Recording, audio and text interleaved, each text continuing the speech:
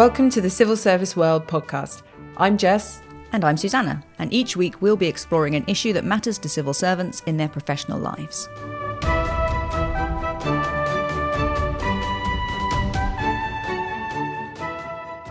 In this week's episode, we're asking, who is the modern civil servant? The stereotype of a civil servant is a middle-aged, middle-class man, a fan of pen pushing, possibly has a briefcase, maybe even a bowler hat. We know, and most of our regular listeners know, that this is far from the truth. The civil service as a whole is actually pretty diverse. Over half of civil servants are women, 12.7% are from ethnic minority backgrounds, 11.7% are disabled, and 4.9% are lesbian, gay, bisexual or other, although that's not a full picture, as not all civil servants choose to declare their sexual orientation. How many are from lower socio-economic backgrounds? Well, we don't know because it hasn't formally been measured, but it is being measured because in this year's Civil Service People Survey, it was a question in there. And so next year we should hopefully have an idea. And we do know that 15 departments were listed in the Social Mobility Employer Index earlier this year as exemplars of good practice. The problem is, though we might have lots of civil servants from different backgrounds, are they making their way up to the top? And are they having a say in decisions that affect how policy is made and delivered? Do they feel included? Do they feel safe to challenge? There's no point filling a room with 50% women and 20% British, Asian and minority ethnic civil servants and so on if it's only white men from Oxbridge who are actually being heard and who are actually taking the major decisions. And when you look at the top of the civil service, the diversity across the whole service isn't reflected. So just 5.2% of senior civil servants have a disability, 6% are from BAME backgrounds, although the good news is that both of those proportions are rising.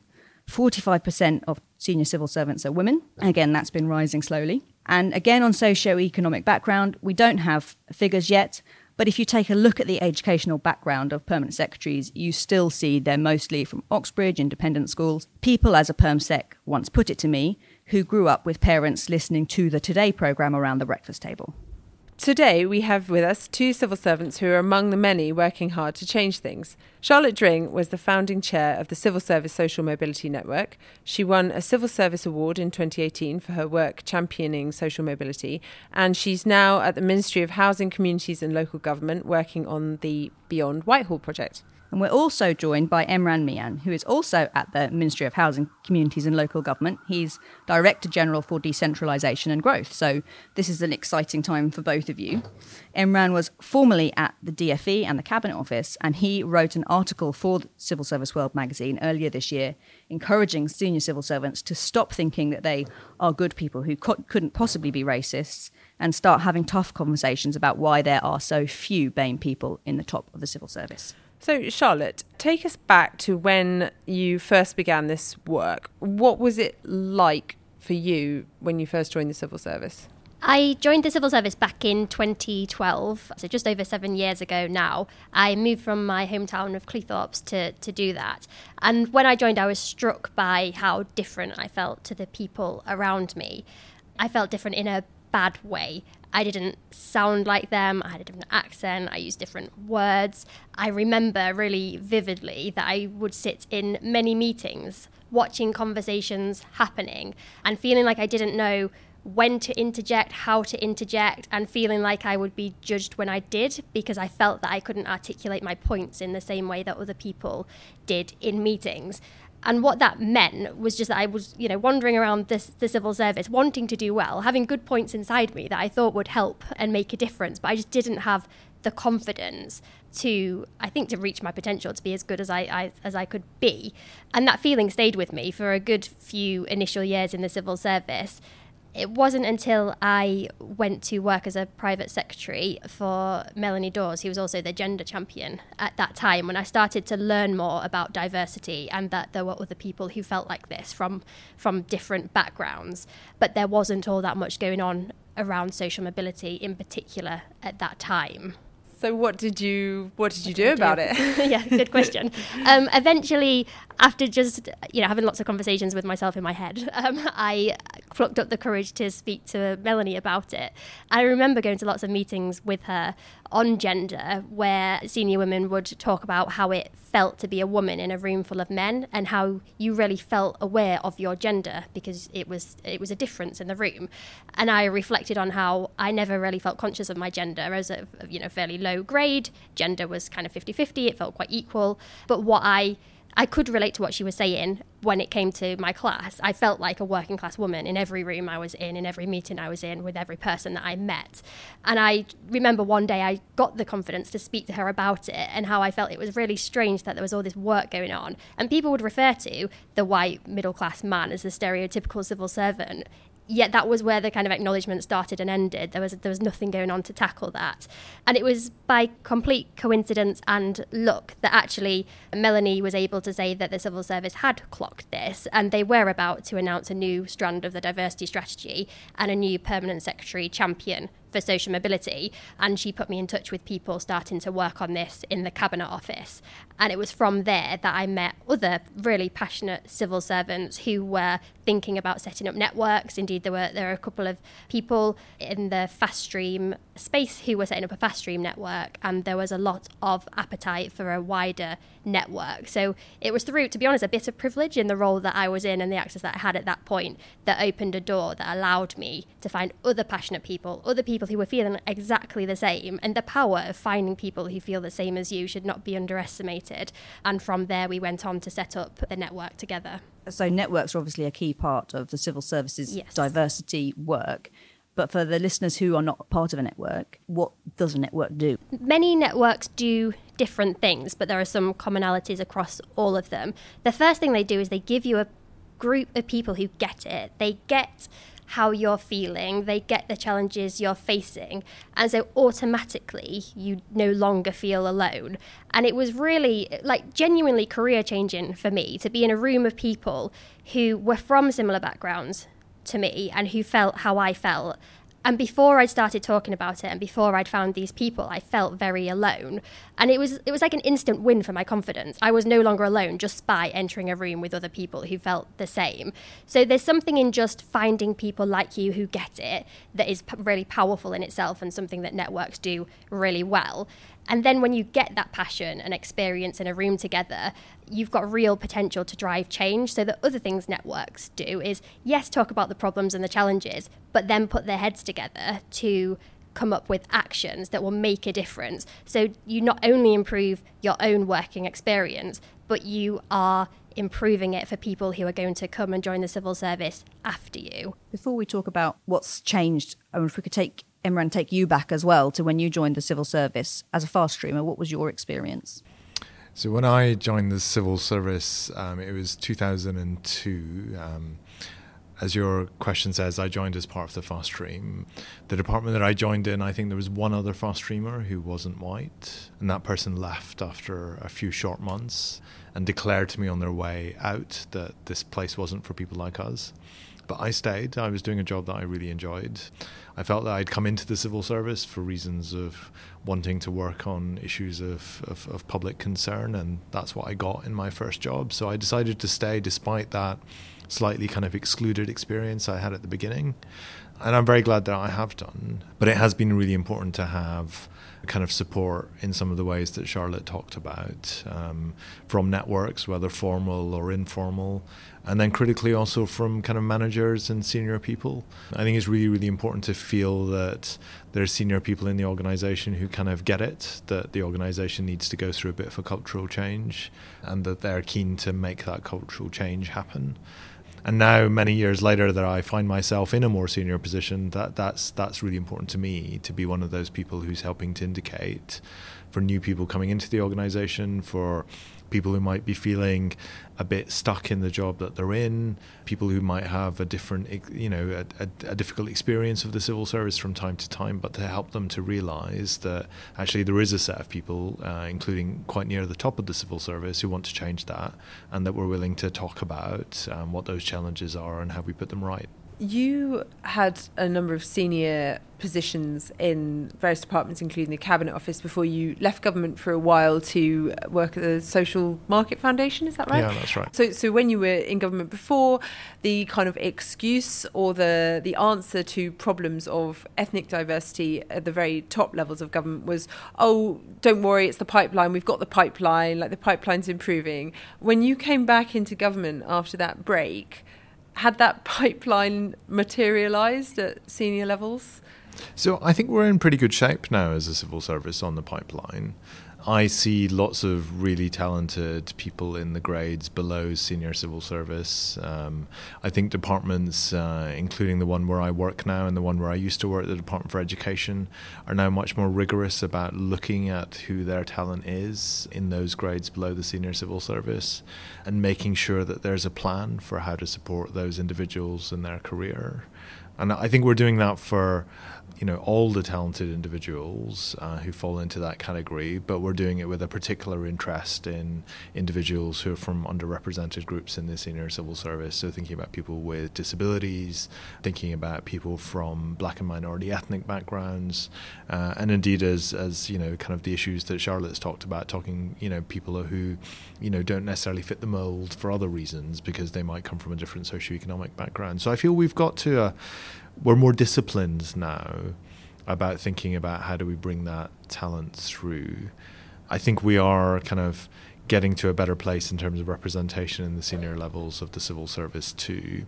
I do sometimes still get myself caught short though when I'm talking to somebody who's at that early career or mid-career phase and their experience of work is still from time to time marred by things that they shouldn't really have to deal with anymore, and things which you would hope an organisation like ours didn't manifest anymore.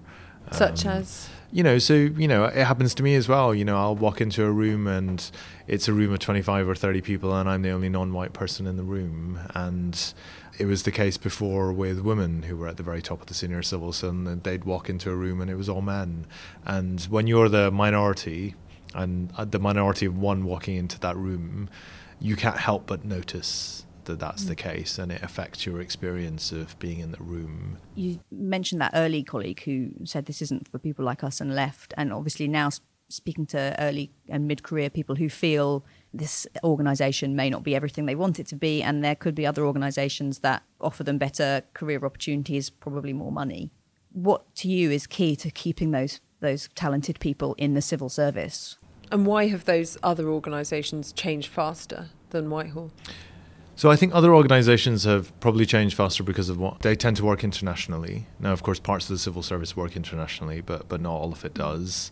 And those organisations that work internationally, they just have a much more diverse pool of countries in which they're working, a talent pool, and indeed a much more diverse range of clients. And that means that they want to represent that diversity in terms of who they are as an organisation.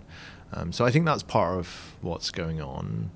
I think it is also that some of those organisations, they've had some really exemplary leadership on this stuff, and that's helped the organisation to shift.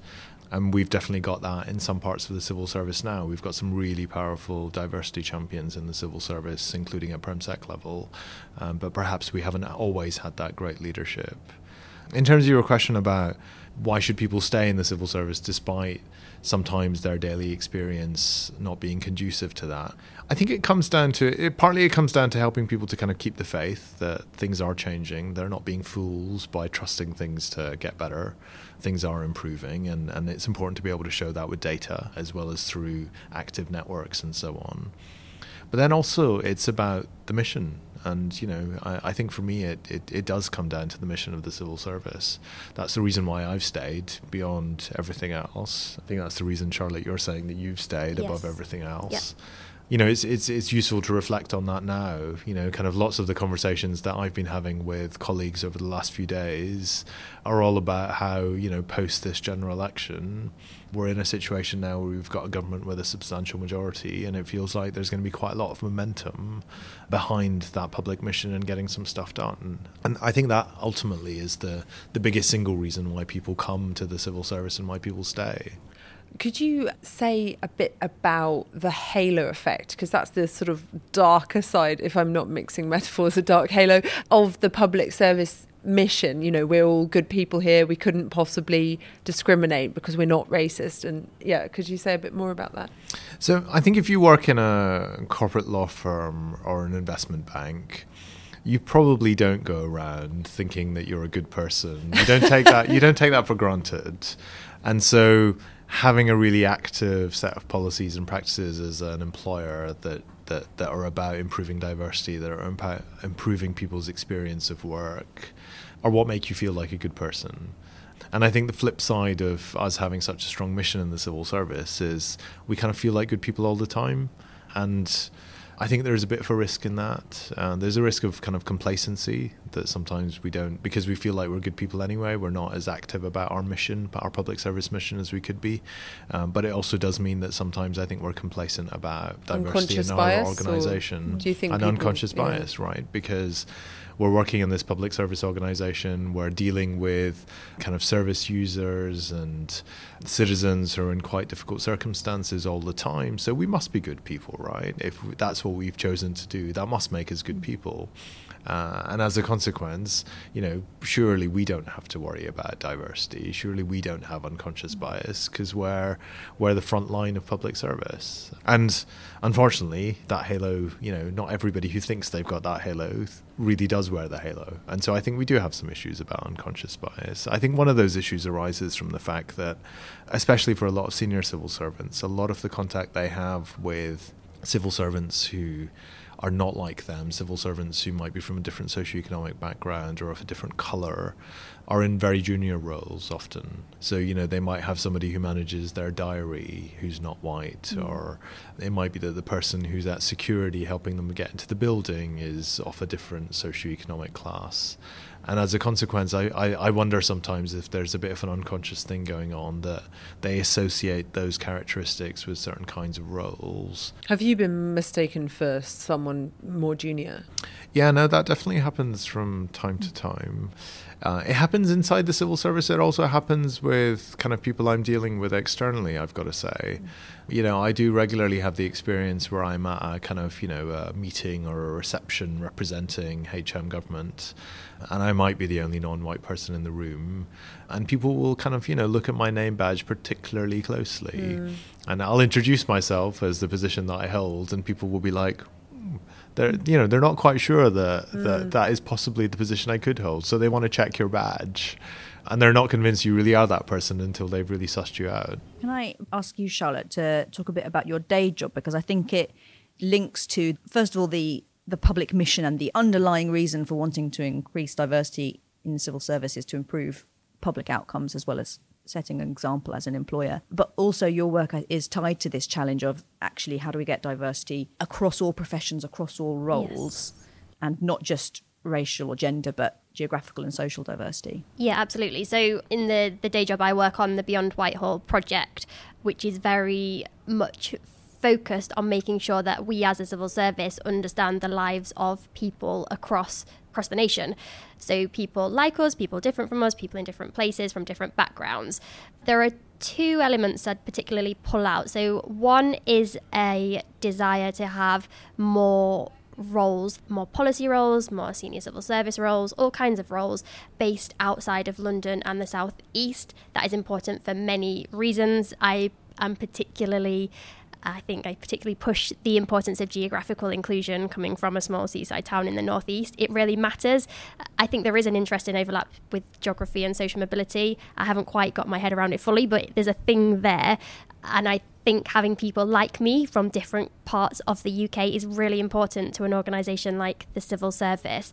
So with the Beyond Whitehall project, we are looking at moving more roles over time outside of London to other places across the UK. The other element that's equally as important, though, not just where we are based, but how we work.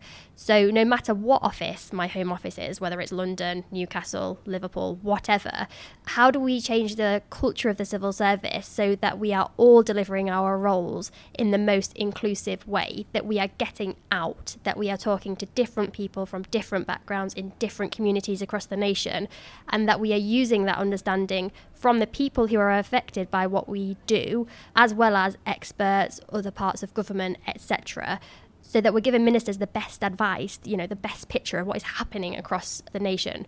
And that's not just about solutions, it's about better understanding the problems, the challenges that we face, and not thinking that as civil servants, it's our job to do that alone, and that we best understand what's going on and the problems.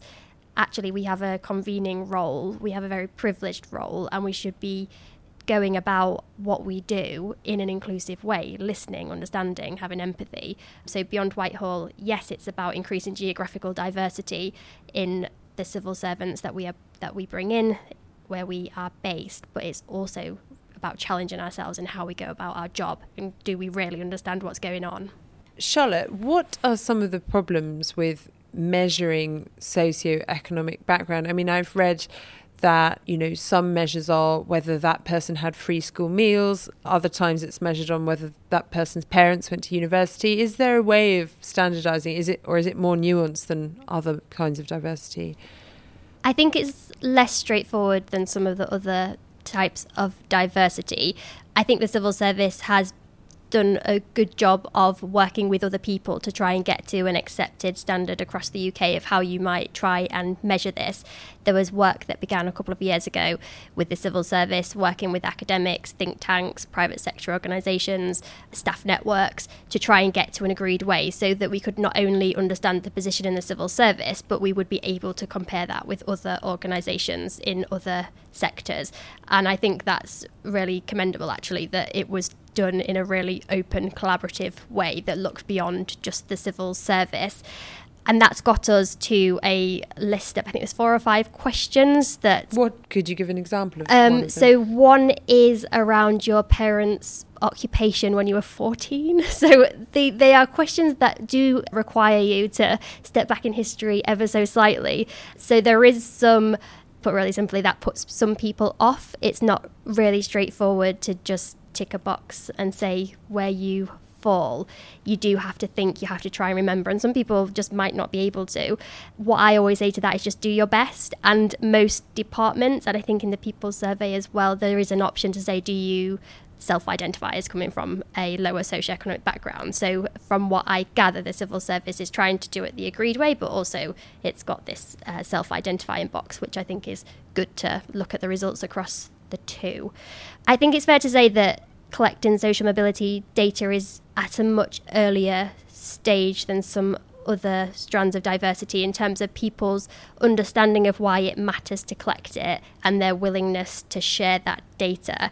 Some people are a little bit uneasy, I think it's probably fair to say, about providing information on their background. They question why it's needed. Why is it relevant? Will they be discriminated against if they come from... You mean people who aren't from lower socioeconomic backgrounds are on the defensive slightly, perhaps? I think there's a mix of both. I've definitely experienced what you describe from some people, but also people from working class backgrounds who have made it and are doing fine and sort of saying, well, why do you need to bring up my background? Why is this relevant to who I am and what I'm achieving today? So interestingly, I think there is some kind of skepticism or challenge from different kinds of backgrounds. My personal plea as someone who has had a particular experience joining the civil service and wants to make sure that people from all backgrounds being included is please share it. It's all anonymised. It's completely anonymised. It won't affect you, your prospects, your job, but it will affect our ability as a group of people who care about this to understand the scale of the challenge that we might be facing, whether that's much smaller than we think, equal to what we think, or bigger than we think, and to really drill down in a way that we can do with gender, BAME, etc., to look at where the biggest challenges are. I really hope that people will give it a go and try and see if this does help us to better understand what's going on in the civil service and how we can make positive change. So Emran has said that things have improved, or there's more to be done, obviously, for his experience.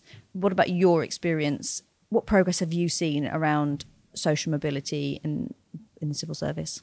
Something that I think is possibly underrated and so important is just the fact that we now talk about it. It is a thing. People that join now don't have that same questioning that I had of, goodness, isn't there a gap here? And how have they missed this gap? And why are they not doing anything about socioeconomic background of civil servants? So that is massive progress. This is an equal part of the strategy. It is on the agenda. People talk about it. People that join the civil service know that senior leaders care about it. So that is massive. The thing that I would challenge on, though, is that we haven't really got any greater understanding of the problem. Again, a positive, there is now a way of measuring socioeconomic background data. It is being trialled in the People Survey. Some departments have got their own ways of measuring this as well. Well, own systems for measuring the same thing, I should say. So we will get there, but we haven't got there yet. So there's the same feeling that there's a problem with class, with background in the civil service, but we are no further on in defining it. The data is still not there, but I'm hopeful that next year it should be there. And why is it important for there to be the data? So that you can understand what the problem is. The problem at the moment is a feeling. Like, I feel like I don't fit. I feel like I'm different. One of the most interesting things about starting talking about this and getting it to rise up the agenda was that actually you started to have senior civil servants blogging and a number of director generals who people would have assumed were from middle class backgrounds, and they were blogging about their working class backgrounds and upbringing. And that was really powerful because it showed that actually you can get to the top. You might have assumed that you didn't have many role models, but there were many actually. So it was encouraging in that respect. It was also kind of disheartening, and it is a bit disheartening, that they've sort of just become this mould and this stereotype. You know, the accents have gone. I was going to ask you about that, because was it Bernadette Kelly in an interview with Civil Service World sort of admitting to having ironed out her, is it her Brummie accent? Or She felt the need to iron out her Brummie accent, and she now hopes that the changes she makes mean I'm not blaming her for blaming the kind of workplaces that she was in. A lot of people don't realise that she's of that stock. Are you hopeful that in a few years we can have thick regional accents around the perm sec top table and things like that? Because at the moment we don't really do. Yeah, I hope so. You know, accents, how you dress, what kind of things you're interested in, your ability to say, for me, something that's really changed is I used to pretend I liked going to museums and looking at art when I joined the civil service because everyone in my team did. And I really don't. I really don't like going to museums. I really don't like art. I can appreciate the talent that the people have, but that's not how I like to spend my time. And I pretended that I did, and I pretended that I liked certain foods. Like, I just want chips and beans, and I'm really confident now to say, no, I don't want to do that, or actually at the weekend I did this. But for the first few years, I didn't say that at all. So I want people to be able to like what they like and be really confident about that. I want them to keep their accents. My sister picks me up all the time when she says I'm talking posh, and I'm really trying to not lose the accent that I've got, because it's not always conscious. It just happens. It gradually softens and it disappears, and you look at what people wear. And for me, I think about this all the time. Like, what is professional and what has elements of class kind of just parceled within it?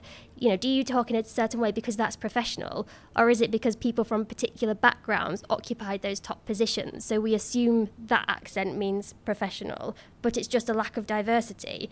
And I don't have all the answers. I've been working in this space for a few years now, but I still feel quite new. I'm still developing what I think and how I feel. But there's definitely something not quite right when everyone ends up sounding, looking, acting the same. That's not what we're looking for here. Similar conversations that have been had over the years around gender and leadership, you know, what we think of as a good leader, actually, is it just we're thinking of as a man leader rather than what actually is a genuinely good leader? So before we close, I think we'd like to ask you both, in your opinion, what still needs to be done. Emran, do you want to go first?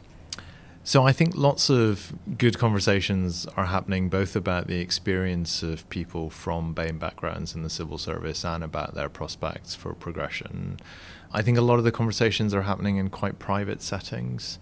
So they're happening in management teams, or they're happening one-to-one between mentors and mentees and so forth.